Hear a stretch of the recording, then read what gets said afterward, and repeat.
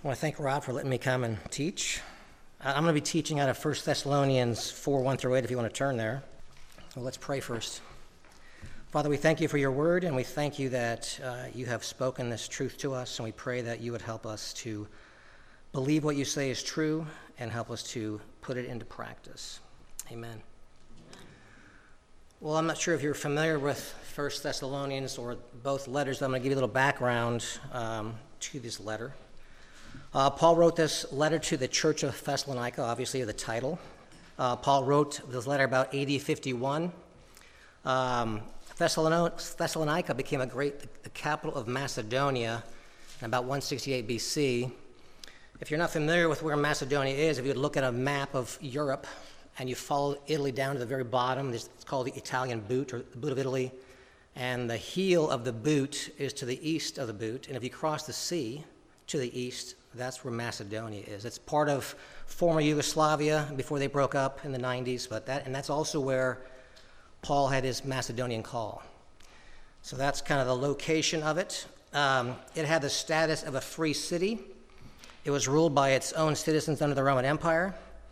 It was a coastal town, very important town, by a major Roman road. It was the largest, most important commercial and political center in Macedonia. It was a cosmopolitan metropolis inhabited by many cultures, and it was known as the mother of all Macedonia. So it was a big, important city. In Paul's day, it was about 200,000 people. Many people groups, many cultures, many belief systems were there. There was barbaric Germanic people there. They brought their pagan religions and culture. Greeks were there. They brought their refinement and philosophy. Romans were there. They brought their strength and their wealth and their political power. And also Jews were there. And they brought their monotheistic faith and national prejudices. So you had this hodgepodge, melting pot of people groups, languages, cultures, and sin. So Paul went to Thessalonica on his second missionary journey. And when he arrived there, he, as custom was, he would go to the synagogues and preach the gospel to the Jews first. And every time we went through Acts during this men's fellowship, and every time he would go somewhere, he would go to the Jews first. Some would receive, and some would not. They would reject the gospel. So some Jews believed, a great multitude of the Gentiles believed, but the unbelieving Jews were envious of Paul's ministry, of Paul's crowds, of Paul's following. So their typical behavior was to work up a crowd against Paul. And Paul and his companions were evicted from the city. So Paul had many reasons to teach and to write this letter. I'll give you a few of them, and then I'm just going to pick one topic of all the things that he talked about. So he encouraged the church. He answered false allegations. He comforted the persecuted church. He expressed his joy concerning their faith. He spoke about moral purity. He condemned a lazy lifestyle, and he corrected their wrong understanding of prophetic events. So that's kind of the basic outline of the topics. I'm going to read 1 Thessalonians 4, 1 through 8, and today I want to talk about Paul's teaching on how we should walk and please God. Very practical teaching. And I want you to know that anytime I apply the scripture and I say, are you doing this? I want you to know that I've already pointed my finger at myself during preparation. I've prayed through this sermon, so when I say to you, I'm talking to myself. So I don't want you to think I'm not doing that. So let's read 1 Thessalonians 4, 1 through 8. Finally then, brethren, we urge and exhort in the Lord Jesus that you should abound more and more, just as you receive from us how you ought to walk and to please God. For you know what commandments we gave you through the Lord Jesus. For this is the will of God, your sanctification, that you should abstain from sexual immorality, that each of you should know how to possess his own vessel in sanctification and honor, not in passion of lust, like the Gentiles who do not know God, that no one should take advantage of and defraud his brother in this matter, because the Lord is the avenger of all such, as we also forewarned you and testified. For God did not call us to uncleanness, but in holiness. Therefore, he who rejects this does not reject man, but God, who has given us his Holy Spirit. So verse 1, finally then, brethren, we urge and exhort in the Lord Jesus that you should abound more and more, just as you receive from us how we ought to walk and to please God. So Paul and his companions urged and exhorted the Thessalonians in the Lord Jesus. That's the key phrase there. They didn't promote their names, their ideas, their reputations. They weren't promoting themselves. And Paul added weight to his words by appealing to Christ in everything that he said. Paul wrote with the authority of Christ himself. Therefore, the Thessalonians were urged to listen and to obey, to be hearers of the word and to be doers of the word. So when you read the Bible, what do you think about it? Do you think the Bible is only words of men, or do you believe it's the actual words of God? If it's only the words of men, take it or leave it. If it's the words of God, you have to make a decision. There's no straddling of the fence. There's no middle ground. You either accept and submit to the authority of Christ's words, or you reject him and you walk away. There's no middle ground. Paul exhorted the Thessalonians to do something. He said they should abound more and more. That word abound means to be in excess, to excel, to be the better, to exceed, to increase in something. So what did he tell them to abound more and more in? In chapter 3, verse 12, he told them to increase and abound in love to one another. In this verse, he tells them to abound more and more in two things. He says he teaches them how they ought to walk, and he teaches them how they ought to please God. That word walk has to do with our life, how we live, the way in which one is living, the entire activities of one's life, moral conduct. And as you read through the scriptures, some of the themes that Paul talks about, he says Christians are to walk in newness of life. They are to walk after the commands of God. They're not to walk after the manner of men. So how is your walk with God? Are you abounding more and more with him? Are you improving, excelling, exceeding, getting better? Are you stagnant? How is your life before God? What kind of activities are you involved in? How is your moral conduct? Is your walk pleasing to God? Are you walking after the commands of God, or are you walking after the commands of men? Those are the things that we should ask ourselves. Verse 2, for you know what commandments we gave you through the Lord Jesus. There's that phrase again, through the Lord Jesus. Paul reminded the Thessalonian believers of what they knew. They knew the commands given to them by Paul through Jesus. Their knowledge of God's commands were to determine how they should walk before God, how they should please God. God's word is our reference point. It's our GPS. This is the lens that we should look through when we live and make decisions. If you're a believer, you should know the commands of Jesus. Do you need a reminder? Read the Bible. Study it. Meditate on it. Your knowledge of God's commands should determine how you walk before God and how you please God. How is your knowledge of God's commands impacting your life? Are you a hearer only? Are you a doer of his word? Perhaps at this point you're not a believer. I'm losing my place here. If you don't know God's commands, come to church. Hear God's word taught, study the Bible for yourself, and find out what God's word says. And do what it says. God's word is the basis of how we walk and please God. Verse 3, for this is the will of God, your sanctification, that you should abstain from sexual immorality. When I became a Christian at first, I used to struggle with what the will of God was, and I always thought it meant, where should I go? Who should I marry? What should I do? And really, it's how should you live? This is the will of God, how you should live your life, sexual purity. So that word sanctification, it means holiness, separation to God. It's a position of being separated to God by his grace. When the Thessalonian believers put their faith in Christ, God set them apart. It's like he divided them from the group. He separated them to himself, and he separated them from the ways of the world. Are you a believer in Christ? Have you put your faith in Jesus? If you have, God has set you apart. He separated you to himself. He separated you from the ways of the world. Paul told the Thessalonians God's will is their sanctification. I believe that if we would live the way we should live, everything else would take care of itself. I think of Joseph. Joseph was a godly man. He feared God, and God naturally got him where he had to go and eventually led him to Egypt. There's no way he could have worked that up himself. I just think he was pure. He ran from Potiphar's wife like the plague.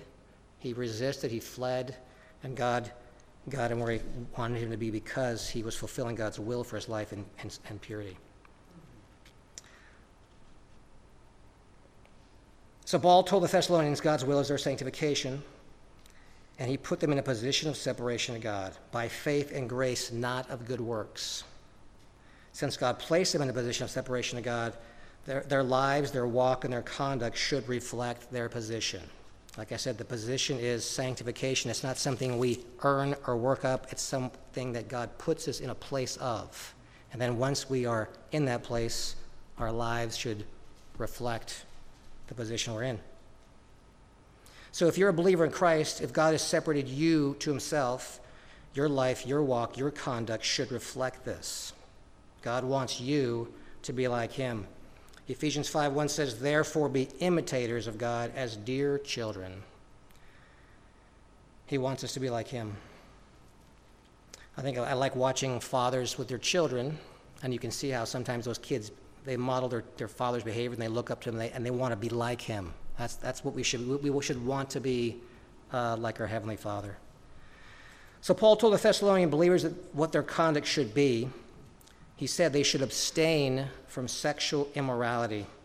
That word sexual immorality comes from the word porneia, which is the form of the word pornography. It has to do with illicit sexual intercourse, illicit sexual behavior unlawful and prohibited by God in the Scriptures, and he makes it very clear. There's no doubt how God wants us to live. The Bible addresses different types of sexual sins, and I'm just going to highlight them. Adultery. Adultery is the willful violation of the marriage contract by either spouse through sexual intercourse with another person. They are breaking their vows to their spouse. God's provision is that a husband and wife should become one flesh, and each should be held sacred to the other. There should be no separation of the two once they're married. Exodus 20:14 says, "You shall not commit adultery, including in your heart." Sometimes we hear of sexual scandals in the news. Politicians, movie stars, athletes, they're all exposed for these affairs that they have. And when they're confronted, their response is, well, these affairs were consensual. I've heard that a lot. They're consensual. They believe that since both people involved were agreeable to it, that makes it okay. This philosophy is from the pit of hell. Does not come from God, does not come from his word. You may give yourself permission to commit adultery, but God has not given you permission to commit adultery. And have you bought into that lie? Do you really believe it's true that if it's consensual, it's okay? Well, if you believe it's consensual, then you need to repent because God hasn't given you consent to commit adultery. In that philosophy, when you think about it, they're not thinking about all the people involved. They're just thinking about their pleasure, their satisfaction. What about their spouse? What about their kids? All the wreckage they leave behind. They're self-absorbed. They don't care about anybody around them. Another category of sin is lustful thoughts and looks, adultery of the heart. Lust, to fix the desire upon, to long for, to covet what's forbidden. It's the thoughts and looks of adultery that lead to the acts of adultery. Pornography is a sexual sin of the eyes and the mind.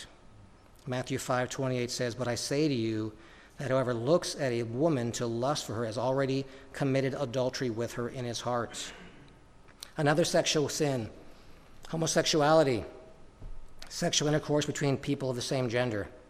If you're taking notes, I'm just going to give you some references. I'm not going to say much more about that, but Romans 1:26 through 27, Leviticus 18:22, and Leviticus 20, verse 13 are some references to homosexuality. Another thing mentioned in the Scripture is bestiality, sexual intercourse with animals, Leviticus 18:23 and chapter 20, verse 15 and 16. Incest, sexual intercourse with family members, Leviticus 20, verse 17 and verses 19 through 21. Any sexual intercourse outside of the confines of marriage between one man and one woman is forbidden by God. You can't get any clearer. You can't read the Bible very long to know what God expects of us. So are you a genuine believer? You should abstain from sexual illicit behavior. If you're involved in sexual behavior prohibited by God, if you're involved in this list of things I just mentioned, separate yourself from them. This is not the behavior befitting of a Christian who has been set apart by God. Repent, separate yourself from these sexual sins, confess your sins to God, and be forgiven. There is forgiveness for sins, but also he wants repentance from you. Verse 4, that each of you should know how to possess his own vessel in sanctification and honor. Paul told the Thessalonians they should know how to possess their own vessel in sanctification and honor. That word possess means to acquire, to procure for oneself, to gain, to obtain.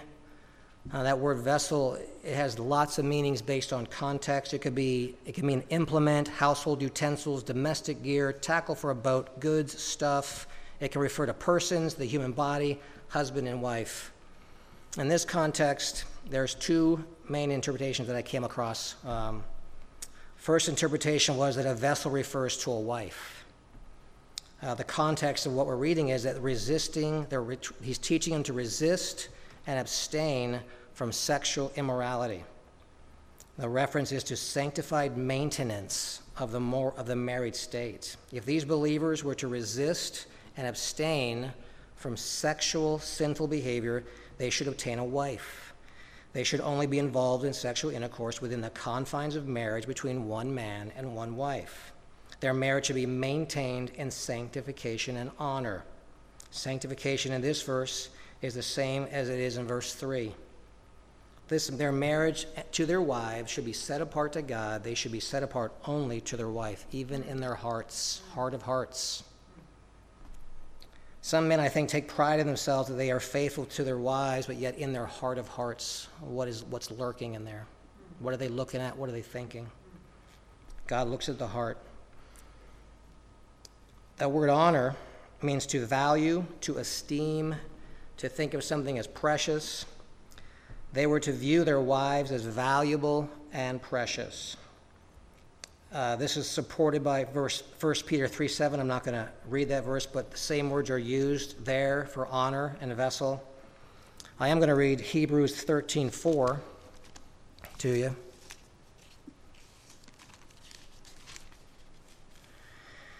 Marriage is honorable among all, and the bed undefiled, but fornicators and adulterers God will judge. Marriage is honorable, precious, valuable, and costly. That's how we as believers are to view our spouses and our marriage vows. Are you married? How is your marriage? Are you faithful to your spouse sexually? Is your marriage maintained in sanctification and honor? Is your marriage to your spouse set apart to God? Are you set apart to your spouse in your heart of hearts? Do you honor your spouse? Do you view your spouse as valuable, costly, precious? Do you dishonor your spouse in thought, word, and deed? Do you value another person's spouse more than your own? Do you covet another person's spouse? Do you wish you were with them instead of your spouse? If you're dishonoring your spouse, confess your sins to God, be forgiven, repent. Ask God to revive your commitment to God and to your spouse. It's never too late. Ask God to help you maintain your marriage in sanctification and honor. A second interpretation of this verse is that Paul was telling the Thessalonians they should know how to possess their own body vessel in sanctification and honor. Their body should honor God with sexual purity. They should not commit sexual immorality because it's a sin against your own body. That's in 1 Corinthians 6:18. Sexual sins are against your own body. Are you possessing your own bodies in sanctification and honor? Are you and I living a life that is sexually pure? Are you setting your body apart for God, your spouse, or your future spouse? Do you have self-control when you are sexually tempted?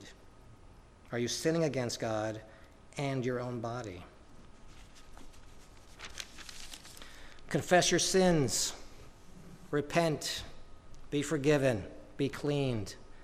Ask God to help you be sexually pure. Ask God to help you be sexually self-controlled. Ask God to help you set your body apart for Him.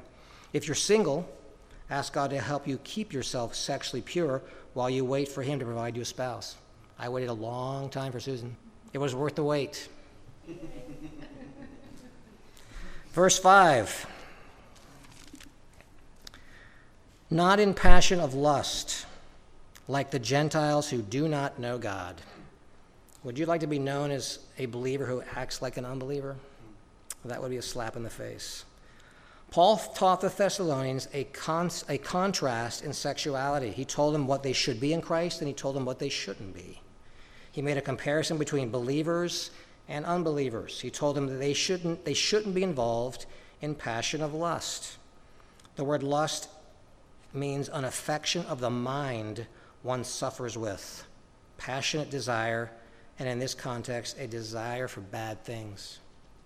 Paul told them their minds shouldn't be overthrown by evil sexual desires. Why? Because evil sexual desires lead to evil sexual behavior. Paul told them this is the mindset and behavior of someone who does not know God. And that word know in this context, it means to stand in no relation to God. Paul told them they shouldn't think or act like people who don't have a relationship with God. If you claim to have one, you need to act like one. Are you involved in passion of lust? Do you suffer in your mind with an affection for evil sexual desires? Does your evil sexual desires lead you to evil sexual behavior? Do you have the thoughts and behaviors of someone who does not know God, who doesn't have a personal relationship with Jesus? I don't want to be in that category. If you claim to know God, how is your thoughts and behaviors different than those who don't know God? If your thoughts and behaviors mimic those who don't know God, confess your sins, repent, be forgiven, turn the other way, start imitating Jesus in thought, word, and deed. Verse 6, that no one should take advantage of and defraud his brother in this matter, because the Lord is the avenger of all such, as we also forewarned you and testified. In the King James Version, it says that no man go beyond and defraud his brother in any matter.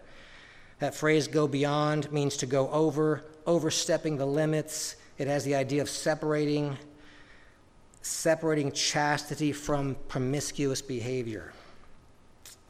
And that word defraud means to seek to get more, to get an advantage of, or to take advantage of someone. Paul told the Thessalonian believers not to overstep the boundaries God has set for them.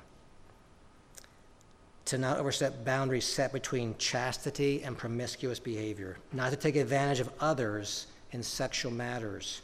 Not to take advantage of the boundaries of marriage. Don't overstep the boundaries of marriage in your heart, because that's where it starts. Exodus 20:17, don't covet your neighbor's wife. That's where all these affairs start from. Are you going beyond or overstepping God's boundaries regarding sexual purity? Is there any separation in your life between chastity and promiscuity? Are you taking advantage of others sexually? Are you taking advantage of the boundaries of marriage? Are you coveting someone else's spouse? Are you married but wish you were married to someone else? That's where coveting will lead you. What about the sin of viewing porn and all it involves? Are you married and looking at porn? If you are, you dishonor your spouse. You devalue them. You don't view your spouse as precious or costly. You're not faithful to your spouse in your heart. When you look at porn, you also take advantage of those you view. Have you ever thought about that? You dishonor them. You devalue those you lust after. There's an interesting article I came across about almost a year ago Dr. John Nyhoff, he's the president of Wesley Biblical Seminary, and he wrote this blog called Blood on Your Hands. And a condensed version of this blog was in the AFA Journal October 2018 issue. And the title of that article, if you want to look it up, was A No-Holds-Barred Rebuke Facing the Ugly Truth. And he wrote about the plague of porn. And here's a quote from that article. The pornography industry and related sex trades are a multi-billion-dollar criminal-infiltrated underworld of 21st century slavery. If you visit the websites, buy the content, lust after the fantasies, and gratify yourself via the entertainment, you are the problem. The pornography industry cannot exist without customers. If you're one, you are a 21st century slave owner. You are ensuring bondage, disease, addiction, and death to those you view. That is a heavy statement. He makes reference in his article to these verses we're talking about, 1 Thessalonians 4, 3 through 6, as he quotes these in his article. He said that fornication is exploiting people made in God's image. He said self-giving love does not defraud another. Defrauding means cheating. Defrauding leaves others less than they were before the exchange.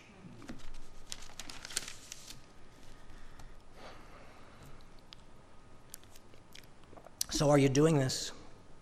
Do you want to be guilty of this? Come clean if you are. Separate yourself from these sins. Confess your sins. Repent. Be forgiven. Live within the boundaries God has set for us. If you don't repent and come clean, beware, be afraid, woe is you. Why? Because verse 6 says, because the Lord is the avenger of all such, as we also forewarned you and testified. The word avenger means one who exacts a penalty from a person, a punisher. God is the all-knowing, all-powerful, all-present avenger of those who take advantage of others sexually.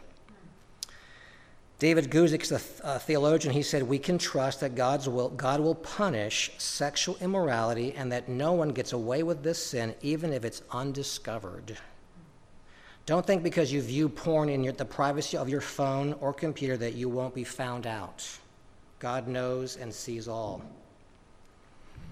Verse 7, for God did not call us to uncleanness, but in holiness. God has a call on every believer's life. It's a call of conduct. It's a call out of one way of life to God's way of life.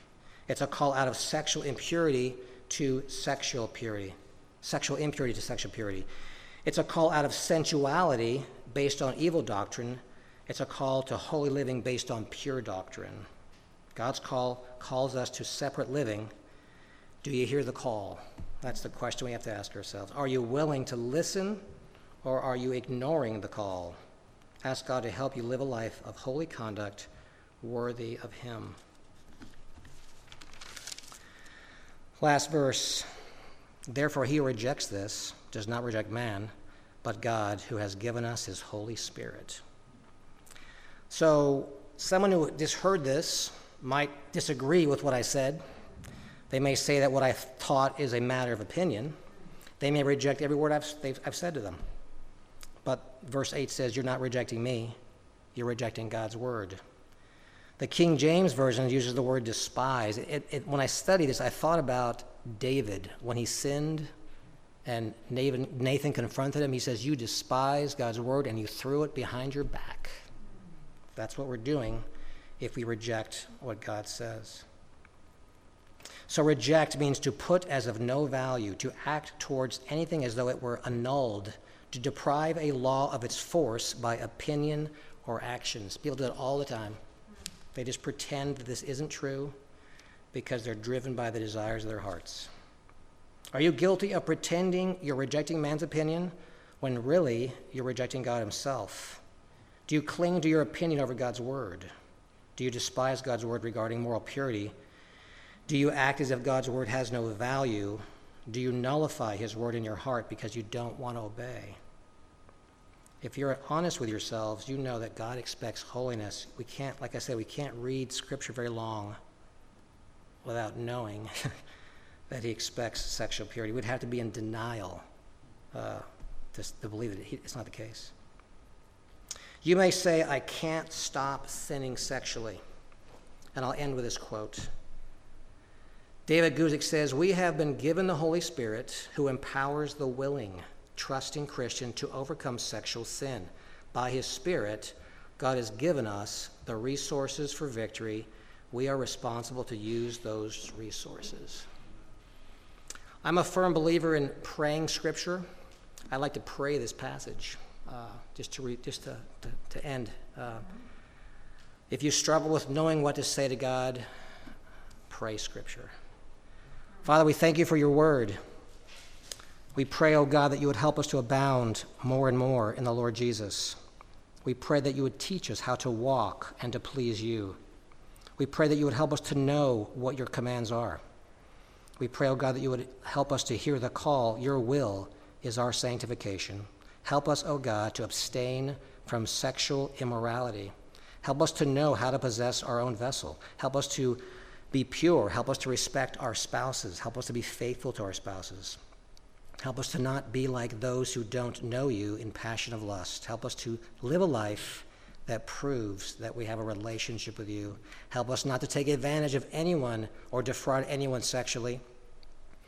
Help us to remember, O God, that you are the avenger of all these sexual sins. Help us to walk in you because you have called us to holiness. And I pray that we would not be deceived into thinking that this teaching is from men. Help us to know in our hearts that this teaching is from you and that you've given us your Holy Spirit, and we pray that you would help us to live a life pleasing to you. Amen.